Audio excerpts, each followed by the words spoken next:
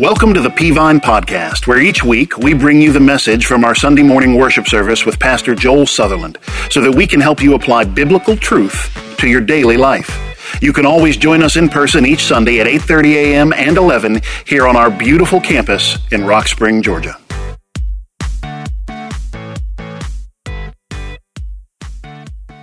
Hey, would you take your Bibles? Turn to James chapter 1. While you're turning there, let me just remind you to fill out that connection card that's in your seat. We're going to take those up here in just a moment. James chapter 1. I'm starting a new sermon series today entitled Real Religion, Testing, Trials, and Temptations. Now, follow me with what I'm saying here. I'm going to preach through James chapter 1, but follow me with what I'm saying here, that sometimes there's a disconnect between Sunday religion and Monday religion. Now hold on, I'm not saying there should be. I'm not even saying you're doing anything wrong, but here's what happens is Sunday kind of becomes the classroom of Christianity, right? We've got it. We're going to hear a song, we're going to hear a sermon, we're going to hear a Sunday school lesson, and like we get it. We're in the classroom and we can pass the test and we can take our notes, and all that's good. Look, I'm for all that. You should be taking notes. I mean, all that's great. But somehow on Sunday, what happens sometimes is we get up on Monday, and Monday hits us with a 2x4. And somehow what we learned in the classroom on Sunday didn't translate into real life on Monday. And so that becomes a problem. And so James uses that term pure religion at the end of the chapter. So I'm just borrowing his phrase, and that'll be the last sermon in James 1 and calling it real religion. But what James deals with primarily in chapter 1 is trials, testings, and temptations. Because those are that's the incubator of the Christian life.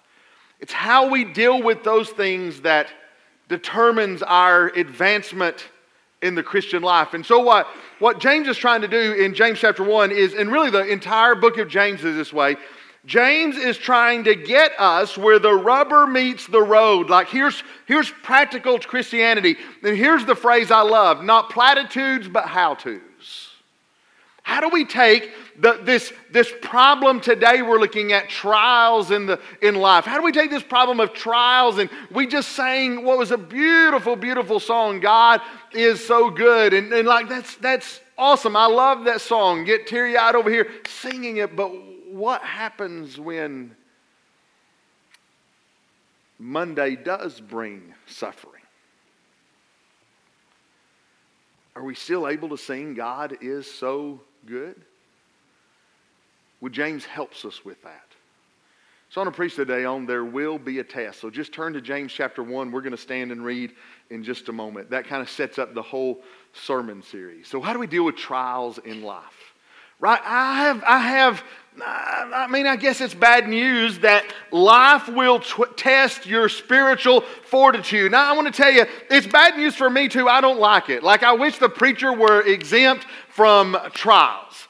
But the truth is, I'm not. My family is not. Our lives are not. The truth is, all of us are going to have heartaches. The truth is, all of us are going to have trials. The truth is, all of us are going to have difficulties. And the old line is true. Everybody in this building is either just coming out of a difficult time, you're in a difficult time, or you're about to head into a difficult time. And if you're sitting here today and you think, well, everything's good in my life, I am so sorry. Give it a little bit. It'll change. Because that's just the way life is. Sometimes life is just that way, that you just wake up and when everything was going well, all of a sudden you wake up and you have explosions all around you. And speaking of explosions, do you like to see stuff blown up? I like to see stuff blown up, right? It's a guy thing, right? I like to see stuff getting blown up. And so just because I like seeing stuff blown up, I found this video online in December last year. The Pontiac Silverdome, which had been the home of the Detroit Lions for so many years, the Pontiac Silverdome in Detroit, it held 93,000 people, but the Lions had moved out of it. They had tried to repurpose it, but Detroit's in bad shape, and so they just couldn't do it. So that they tried a bunch of things. They decided to just tear it down. And so you ever seen them when they implode one of those buildings? They set charges all around it, and it blows up and it implodes on itself, and it's really, really a cool thing if you watch it. And so, I don't know, I like to see stuff blown up, so let's watch this. Here's the Pontiac Silverdome coming down. There it goes. There's the charges. It blew out all the support columns around it, and that noise you hear is a helicopter who's getting it on video. And so watch this. It's about to... All those support columns, it's just fun to watch stuff blow up, right? Watch this. It's going to come. It's about, just give it just a second. It's about to come crashing down, because this is what happened last year when they blew it up. And the helicopter is about to zoom in just here. There you go. It's going to zoom in, and it's about to fall. Here we go. 3, 2, 1.5. Here it comes, get ready for it. It's so cool to watch stuff blow up. And here, wait, hold on, wait for it. It didn't fall. They literally set it up and they blew it up and the thing didn't fall. They had to go back in the next day and set new charges in it and blow it up again. Now, would you want that job? Would you want to be the guy that they're saying, like, here's a bucket of dynamite, just go do something in there. We blew it up yesterday, but it didn't fall. And my first thing, I want to raise, and I want to raise now. I want the money before I go in there. And so they had to blow it up again, because when they put the Pontiac Silverdome to the test, it didn't fall. And I want to tell you, there are times in life you feel like the Pontiac Silverdome, you feel like you're just minding your own business, and all of a sudden you wake up one day and explosions are going off in the foundation of your life, and you feel like the whole world is against you. Listen to me, that is just real life. And it takes real religion to deal with that. It's just one thing to talk about those trials on Sunday. It's another thing when you face them on Monday. There's the classroom and there's a street.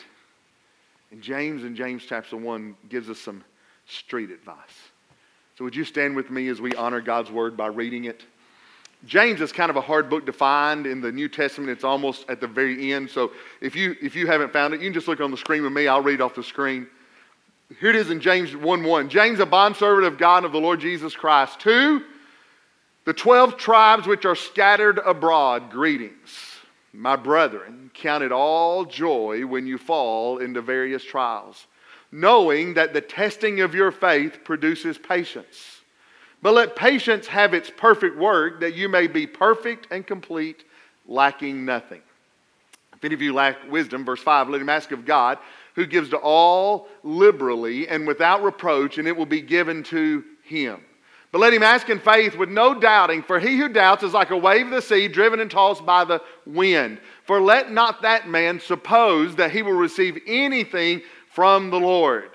It's a harsh statement here in verse 8, because a double-minded man is unstable in all of his ways. Thank you. You may be seated.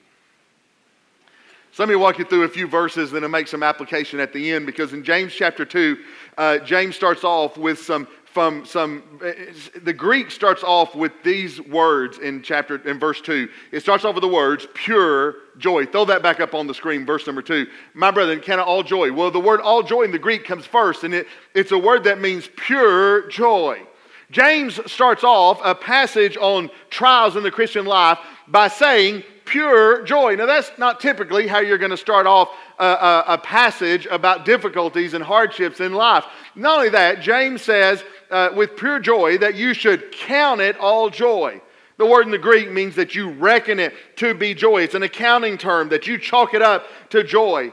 James is telling us how we are to respond to something. Well, how are we to respond to something? He says it in verse 2, that when you are to count it all joy when you fall into various trials. Now, the term fall into is kind of the key verse in the whole passage, because, listen, there's two kinds of trouble in life. There is trouble that's not your fault, and there is trouble that is your fault, right? You know the difference, right? Like, you can get yourself in a mess. Can I get an amen right there? Now, sometimes you're looking around and you're like, God, get me out of this. And God's looking down saying, I can get you into it. I mean, there are decisions that you make in life that are your decisions. I mean, they're just things you do that it's your fault. If you are a Tennessee Volunteer fan, it is your fault. You could do better. That's all I'll say. And but then there are things that are not your fault. James chapter 2 is talking about things that are not your fault. And James is saying, hey, listen, this is something, what I'm talking about now is something you fall into. It means to fall into something and be surrounded by it. In Luke chapter 10, it said that somebody fell into a band of thieves. He couldn't help that he was robbed. In Acts chapter 27, it said that Paul fell into where two seas came together. Paul couldn't help it that he fell into the ocean. These are things that you cannot help. And where he's talking about in verse number 2, he's saying that when you fall into trials, that is, you get up one morning and you are surrounded by heartache, you are surrounded by difficulty, you are surrounded by trials. He said you're going to fall into those. And the word trials there is just not it's not a normal word. It means a testing with a means to an end. For example, the same word is used in the Bible of a young bird is said to test its wings. When its mother pushes it out of the nest, it's in order to test its wings. That same word is used when the Queen of Sheba in the Old Testament came to test the wisdom of Solomon. It's the same word that is said about God and Abraham, where God tested Abraham to see if he'd offer Isaac up on the altar. You remember that story? And that was the word tested that was used there. It's the word testing with an N. And so James starts off by saying, hey, here's what I want you to do. I want you to chalk it up to joy when through no fault of your own you fall into a hard time in life. Well, okay. In verse number 3, he goes on to give us some more, knowing that the testing of your faith produces patience. The word testing there could mean, the NIV translates it, genuineness of your faith. It is the process of refining silver or gold. That this genuine faith is produced through our testing. At the end of the day, it produces patience. And now you have to get in mind the word patience here. It's not the word patience. If you have a 2-year-old, that's not the word. You think you have a 2-year-old and Lord, give me patience. That's not the word that's being used here. The word patience here means endurance. It means heroic endurance. It means fortitude. It means staying power. The endurance is not a meek submission to circumstances, but a strong, active, challenging response of Christianity during a difficult time. And here's what Paul is trying to tell us. Don't miss this. Difficulties are the laboratory of the Christian life. It's in the difficulties of life that the theories of Christianity are proved. And so God uses trials in your life.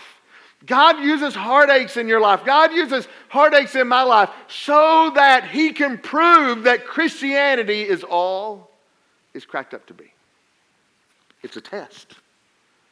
And how we deal with difficult times is the laboratory of the Christian life for the rest of the world to see. And so that difficulties are to produce staying power, fortitude, endurance. In chapter 4, he said, in verse 4 rather, he says, let patience have its perfect work, meaning let it finish the work, that you may be perfect, complete, and lacking nothing. Of course, the word perfect there does not mean without error. It means experienced, seasoned, well-developed. It's maturity that has nothing to do with age. It is a quality developed by how much we've learned from the trials we've experienced. God wants us to mature in our faith. He wants us to be complete, that is, fully trained in our faith. He doesn't want cheap substitutes, but He wants the real thing. And He wants us lacking nothing. That is, we have all the basic skills we need for the Christian life, and we now look like Jesus. See, most of us want to be like Christ, but we forget that one of the terms for Christ was man of sorrows. He went through worse difficulties than we'll ever go through. And when we endure those with a Christ-like attitude, it makes us mature and more like Jesus.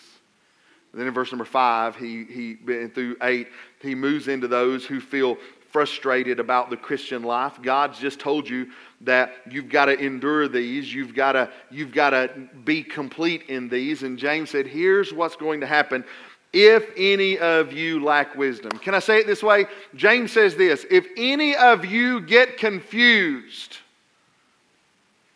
in the Christian life. Can I ask you a question this morning? How many of you have ever been confused by what God's doing in your life? Can I see your hand? Man, is that not the truth? There are just times in the Christian life where I am confused. There are times in the Christian life where I don't know what's going on, and James says this to us. He said, here's what you need to do. When you get confused by these trials and what God's trying to do in your life, if any of you lack wisdom, listen, there should not be an if. It's when you lack wisdom, not knowledge, but wisdom. Ask God, who is a giving, generous God, and who does not mind if you ask, and He will give to you generously. But there's a couple of conditions. You've got to ask with faith, and you cannot doubt. Ask with faith, and you cannot doubt. The answer from God depends on your belief in God. And He'll give you the wisdom to get through difficulties. So that's James's classroom on trials. How does that play out in real life? How do we take that classroom theology and apply it in everyday lives when things are not going well for us even now? Let me give you 3 things he was trying to say to us that will help kind of sum up what he was saying. Number 1 is this: your attitude determines your advancement.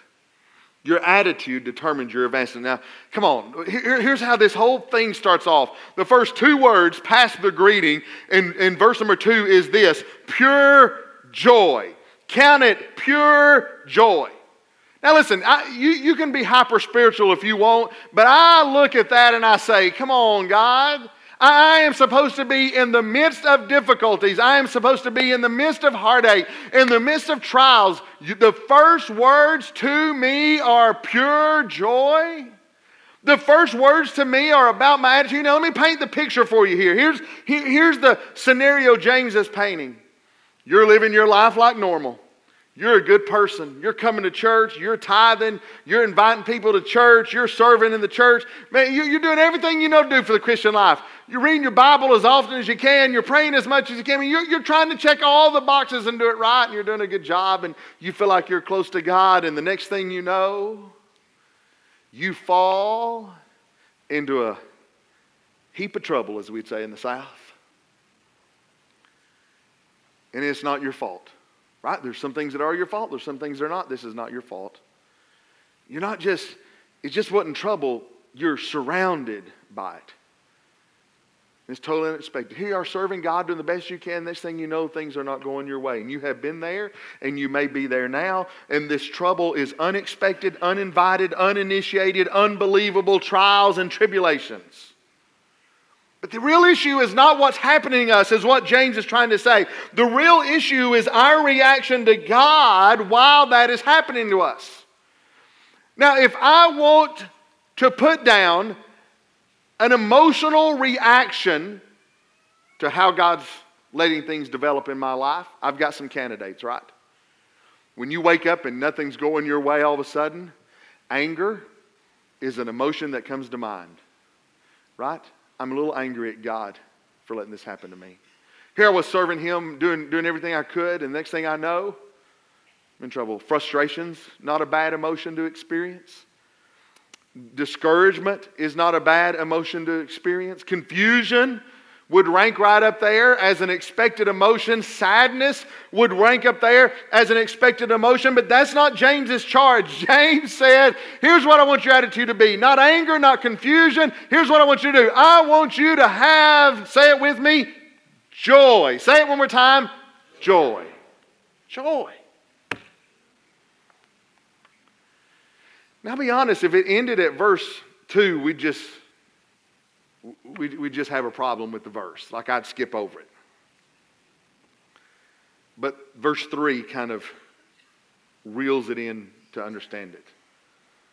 Knowing that the testing of your faith produces patience. And here's what James is trying to tell us. In order for your attitude to be what it ought to be, you're going to have to do this. Keep the end result in mind. That God is trying to produce something from the trial. What is He trying to produce from the trial? God is trying to give me staying power, endurance, and fortitude. And that when you go through those difficulties in life, if you'll stay close to God, if you'll trust Him, if you'll live for Him, then the person you become on the other side is better than the person that went in the front side. And the key is your attitude. Now notice this, James does not say, feel joy. You've got to notice the words. James says, count it as joy. The word count and consider there means to lead out with your mind. Here's what God knows. God knows when we wake up on Monday and our lives are starting to unravel, God does not expect you to feel happiness and feel joy. But here's what God says. You alone are in control of your attitude, so you count it as joy. And here's real religion. God doesn't expect you to be happy about the trials. He wants you to consider the end, that in the end, you'll be a better person, a better Christian. If you handle adversity with the right attitude and stay close to God, you aren't joyful about the hardship, but you are thankful for the results the hardship is going to produce in your life. 3 or 4 years ago, I was at a regular dentist appointment, and I went to the dentist, and he said, hey, you have a lump in the roof of your mouth, upper palate. And I said, doesn't everybody? Because when's the last time you looked at somebody's upper palate in their mouth? Never. So you don't go around and ask somebody, well, how's your upper palate today, right? You just kind of run with it, right? I had a lump in the upper palate. It had been there for as long as I could remember. And he said, no, you're not supposed to have those. He said, as a matter of fact, there's only a couple things it can be, and neither are good. And he said, you need to go to an oral surgeon. So I went to an oral surgeon down in Atlanta, and I was sitting there with him. I was trying to just make a light of it. And I'm like, yeah, I bet you see these all the time. And he said, no. No, I don't. I said, but it's no big deal, right? And he's like, could be. I'm like, well, you're no fun. I was just hoping you would tell me to floss and go home. That's what I was hoping. He said, no, we need to do a biopsy on that. And here's what he said. He said, we got the biopsy back, and here's what he told me. He said, it's not cancer now, but all the time these type of tumors turn into cancer. So he said, we've got to get that out quickly. And so they scheduled a surgery for me, and the anesthesiologist was back there about to put me to sleep. And he said, you okay with us putting you to sleep? And I said, I'm fine as long as you wake me up. We're good with it. It's not the going to sleep part that bothers me. It's the waking up part that bothers me. And so they, put all the tubes down my throat and all that. And so they took it out. When I woke up out of surgery, they had wired in a false upper palate for me. So I didn't really know what was going on. When they put me to sleep, they had told me, the doctor said, there's a couple things, should go well. We're going to cut your, we're going to take the tumor out. He said, but if we have to cut in your sinus cavity, you're probably going to have a speech problem for the rest of your life. And I said, I need my mouth. Like that's, you may not know, but preachers make livings with their mouths, right? Like I need my mouth. And he's like, yeah, I know, but we won't know till we get in there. He said how far the tumor is, and they put this false palate in my mouth, which is real inconvenient. It was just a mess, and I didn't really know what all happened to me. And when I went back to the surgeon, and it'd been a week or so later, and they took the false palate out of my mouth, I guess I had not put two and two together that they removed the tumor. They had literally cut away the entire upper, like this TMI, but I could stick my tongue up and feel bone in my skull. You could take a golf ball. You said, how do you know this? Because I'm a boy. You could take a golf ball, you could push it in my palate, and it would disappear. I didn't have one. My speech was impaired. I wasn't ready for that. I'm not an emotional guy. I don't get teary-eyed. The surgeon was like, it'll grow back. What? See how to grow back. Give it some few months. It'll grow back. I walked out of the surgeon's office and my wife was with me and I stopped in the parking lot and I got teary-eyed. I don't do that, but I started crying a little bit and she's like, you're going to be fine. I said, I know, but Phil, this is not good. Sure enough, my upper palate grew back. I have a wicked scar up in there. No, I won't show it to you, but I can't feel. I don't have any feeling in the top portion of my mouth. I don't know why, but I've lost all the taste buds. It's hard for me to taste. Sherry will hand me a spoon of food, and she'll say, see what this tastes like? And I said, I can't taste a spoonful. I have to get a mouthful of food to see what it tastes like. So I have a medical reason for being this size. It's pure medical. Don't make fun. I have a problem. And so, here's, you say, why do you tell us that story? Here's why I'm telling you that story, because I can't tell how many times I've said to my wife, she'll hand me a spoonful of food. I say this all the time. She'll say, test that. And I say, hey, I remind you, I need a spatula full of food to test it. And here's what I say all the time. Man, I didn't like that surgery, but I sure am glad they found that before it was too late. See, I didn't like the process that brought the results, but I sure am thankful today for the results. And can I say to you that in trials you can have pain in the process, but joy in the product.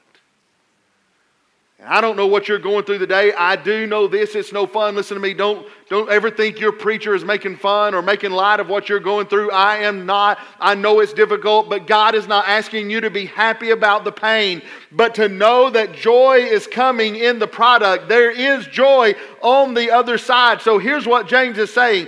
Let the eventual joy influence your current attitude. Second thing he tells us is this. Let it go so you can grow. Here's what he means. You've had your attitude adjustment. The next part's not a lot easier because James says, here's the best thing for you to do. Listen, in that trial, you're going to have to let it go so you can grow the way God wants you to go. Here's what that means. That when you are facing a steady test of adversity, trials, and hardships, get this, it is a test. So here's what James was saying in verse number 4. Pass the test. Let it have its perfect work, meaning you walk with God through the whole process. You stay close to Him. You endure the difficulty the way a Christian ought to. And when you are done, you will have grown as a Christian. And the reason we don't grow in the Christian life is normally twofold. In the midst of trials, we don't endure to the end and we give up in the heat of battle and we find our own way out. And number 2, we don't stay close to God during the process. We get angry, mad, and jump ship on the Lord. And both of those cause us to fail the test. God is not saying to go looking for hardship so you can grow. But He's saying when you fall into hardship, deal with it the right way. When you deal with it the right way, you will grow as a Christian. As a matter of fact, something that may seem like a hardship early on may not even be a hardship once you have matured, grown, and have no further need of training. If you jump ship, you'll never be what you ought to be as a Christian. And the reason so many Christians never grow in the Christian life is when things get a little difficult, they give up on God. And you never get past the test of trials, hardships, and endurance. My two girls tell me that when I die, they're going to put on my tombstone, he'll start a diet on Monday. Right? My problem is not starting diets. As a matter of fact, in my life, I think I have started 3,812 diets. That's just a random number, 38 and 12. But 3,812, that's what it was, I think. And so some of you will get that later on, but the problem is never starting a diet. Matter of fact, I left my phone in my office, but I joined Weight Watchers a few months ago on the mobile app, whatever. They changed the name this week. It feels like it's getting weird on me, but I joined it and I scan points all the time. I told my wife this past Thursday, I said, hey, I'm going to start Weight Watchers again. And she kind of says, every time I do it, but I'm going to start it. And I did. I did Weight Watchers. I started it Thursday. And then last night she was out in town and she called me and she said, hey, here's what I'm going to cook. I'm going to cook a real healthy dinner last night. And we had a busy day, hard day yesterday. It's hard watching that football game, the way it turned out, all the stress. And she said, I'm going to cook a real healthy dinner. And I said, you could do that. Or, I know you're tired. I would, in lieu of dinner, a healthy dinner, I would take a pint of Cherry Garcia ice cream, and that's all I would eat for dinner. Now, I didn't see her roll her eyes on the phone, but I'm sure that's what she did. You say, how'd that end? It ended with me eating a pint of Cherry Garcia ice cream for dinner. That's how it's ended. Say, how much weight did you lose? That's personal. None of your business. What, you think I need to lose weight? Hey, who are you, man? Be talking about how much I need to lose. My problem is never starting a diet. My problem is getting it to last more than 2 days. I told her on the phone yesterday, hey, I'll start it on Monday. I'll be back on it on Monday. And I can't push through because I give up in the middle of it. Hold on. It's exactly what we do in the Christian life. God sends a test and a trial through a trial our way, and God is going to mature us in the Christian life. And here's what happened. We jump ship on God in the middle of the trial. You say, well, preacher, what if I just find my own way out? What if I just read my Bible a lot? Listen, the Bible, you ought to read your Bible. You ought to pray, but the Bible wasn't given for information. It was given for transformation. It was meant to put into practice. And when you're going through a difficult time, stay close to God. Keep living for Him. It is a test, and God expects you to pass the test. If you'll let it go and stay close to Jesus, you'll grow in the Christian life. That leads me to the third thing, and I'm through. Number 3, here's what James said. Ask for favor, but don't waver. If you're taking notes, just jot that down and then close your Bibles. I'll be finished in just a couple of minutes. Ask for favor, but don't waver. So here's where you are. You're in a trial. Things are tough. You're hanging in. You're hanging on, but you have questions. Of course you have questions. And God said, don't worry, just ask me. I'm not going to get upset. In verse number 5, I am a generous God who loves to impart wisdom. I'm not going to get angry. You just ask me and I'll answer. And so here's what you do. You can ask God 2 ways, in word and in prayer. And God will give you wisdom in times of distress. But here's the thing. Don't miss this. Look this way. Just close your Bibles, look this way. Here's the thing. When God gives you wisdom, He wants you to listen to what He says. The meaning of verses 5 through 8 is God doesn't want you comparing His wisdom to someone else's. God doesn't want you to waver between His word and the guy at work. God is saying you cannot be double-minded. When I ask, you obey. You measure the quality of answer by the quality of the person you're asking, and you can ask no one better than God. So you get better advice when you ask questions of the right person. And so the quality of answer is always determined by the quality of the person you're asking. And so God said, if you're asking me, there is no one better to get advice from better than me. But here's the deal. When I give you wisdom, I expect you to obey it. Because no better wisdom is coming from anybody you know other than God. Because the quality of the answer is oftentimes determined by the quality of the person you ask. My wife and I go out to eat. I'm simple. The waitress come by and she'll say, "Hey, what would you like to order?" And I'm simple. I'll say, "I want a cheeseburger and a Diet Coke." I mean, raw broccoli and mineral water is what I say. And so, no cheeseburger because Diet Coke washes the calories away. We all know that. And so I'll order a cheeseburger and Diet Coke. And she'll look at my wife. My wife has two little quirks when she orders. It's cute. She has two little quirks when she orders. And here's one of them. The waitress will say, "Now, ma'am, what would you like to have?" And I'll just make up a dinner. But she'll say, "Well, I'd like the fried chicken plate that comes with mashed potatoes." And she'll say, "That comes with mashed potatoes and green beans, right?" And they say, "Yes." She said, "Can I substitute the green beans?" And they said, "Yes." And she'll tell her what she wants. And she'll say, "Well, can I substitute the mashed potatoes too?" You see her roll her eyes a little bit. And she'll say, "You can." And my wife said, "That comes with fried chicken, right? Can I substitute the fried chicken? Can I get fish instead of fried chicken?"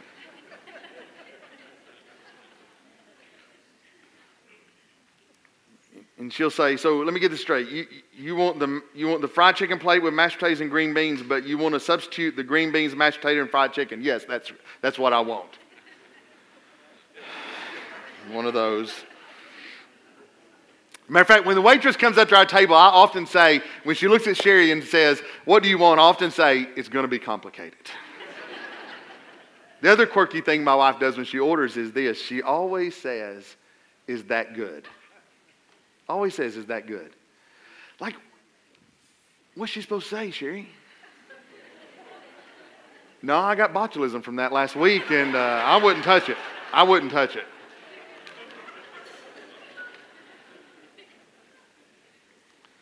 But the other day, the waitress always says, 100% of the time, the waitress always says, "Oh, I love that. It's my favorite thing on the menu." And then she'll throw a curve every now and then. "Well, I was thinking about ordering this." And she'll be, well, that's my other favorite thing on the menu. That thing is.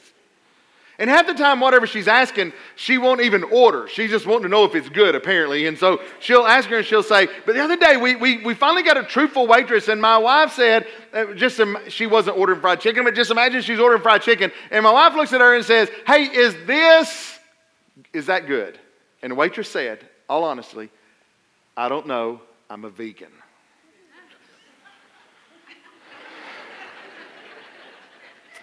I need to speak to the manager, right? Like, listen, don't be offended if you're a vegan. I believe God loves all people and all people can come to Him in faith. Like, I believe that. You can be saved today. You can be. But, I'm just playing, but kind of. But here's the deal. Now, I'm not getting steak advice from a vegan, right? I'm not even getting chicken advice from a vegan. I'll be honest, I'm not getting pizza advice from a vegan. Like, you eat dinner out of a straw most of the time. I need somebody, listen, if I want food advice, you just find the biggest guy in the room, right? That's typically me, right? Just ask me, I know. If you're vegan, you're going to live longer than me probably. But I'm going to have more fun than you on the way there is going to be the truth. There's just certain people I'm not going to get advice from. And God is trying to tell us to get advice from the right person. Look, you get medical advice from a doctor. You get car advice from a mechanic. You get tax advice from a CPA. You get football advice from a UGA fan, right? There are some people that know. There are some people that know stuff. Sorry. When you're going through trials, here's what God said. Ask me. But don't just ask. Take His advice, go His way, and do His will. Stand with me now. I'm finished. We hope that you've enjoyed the message this week, helping you to apply God's Word to your daily life. For more information about Peavine, be sure to check us out on Facebook, Instagram, and Twitter, and at our website, www.peavine.org. Thanks for listening.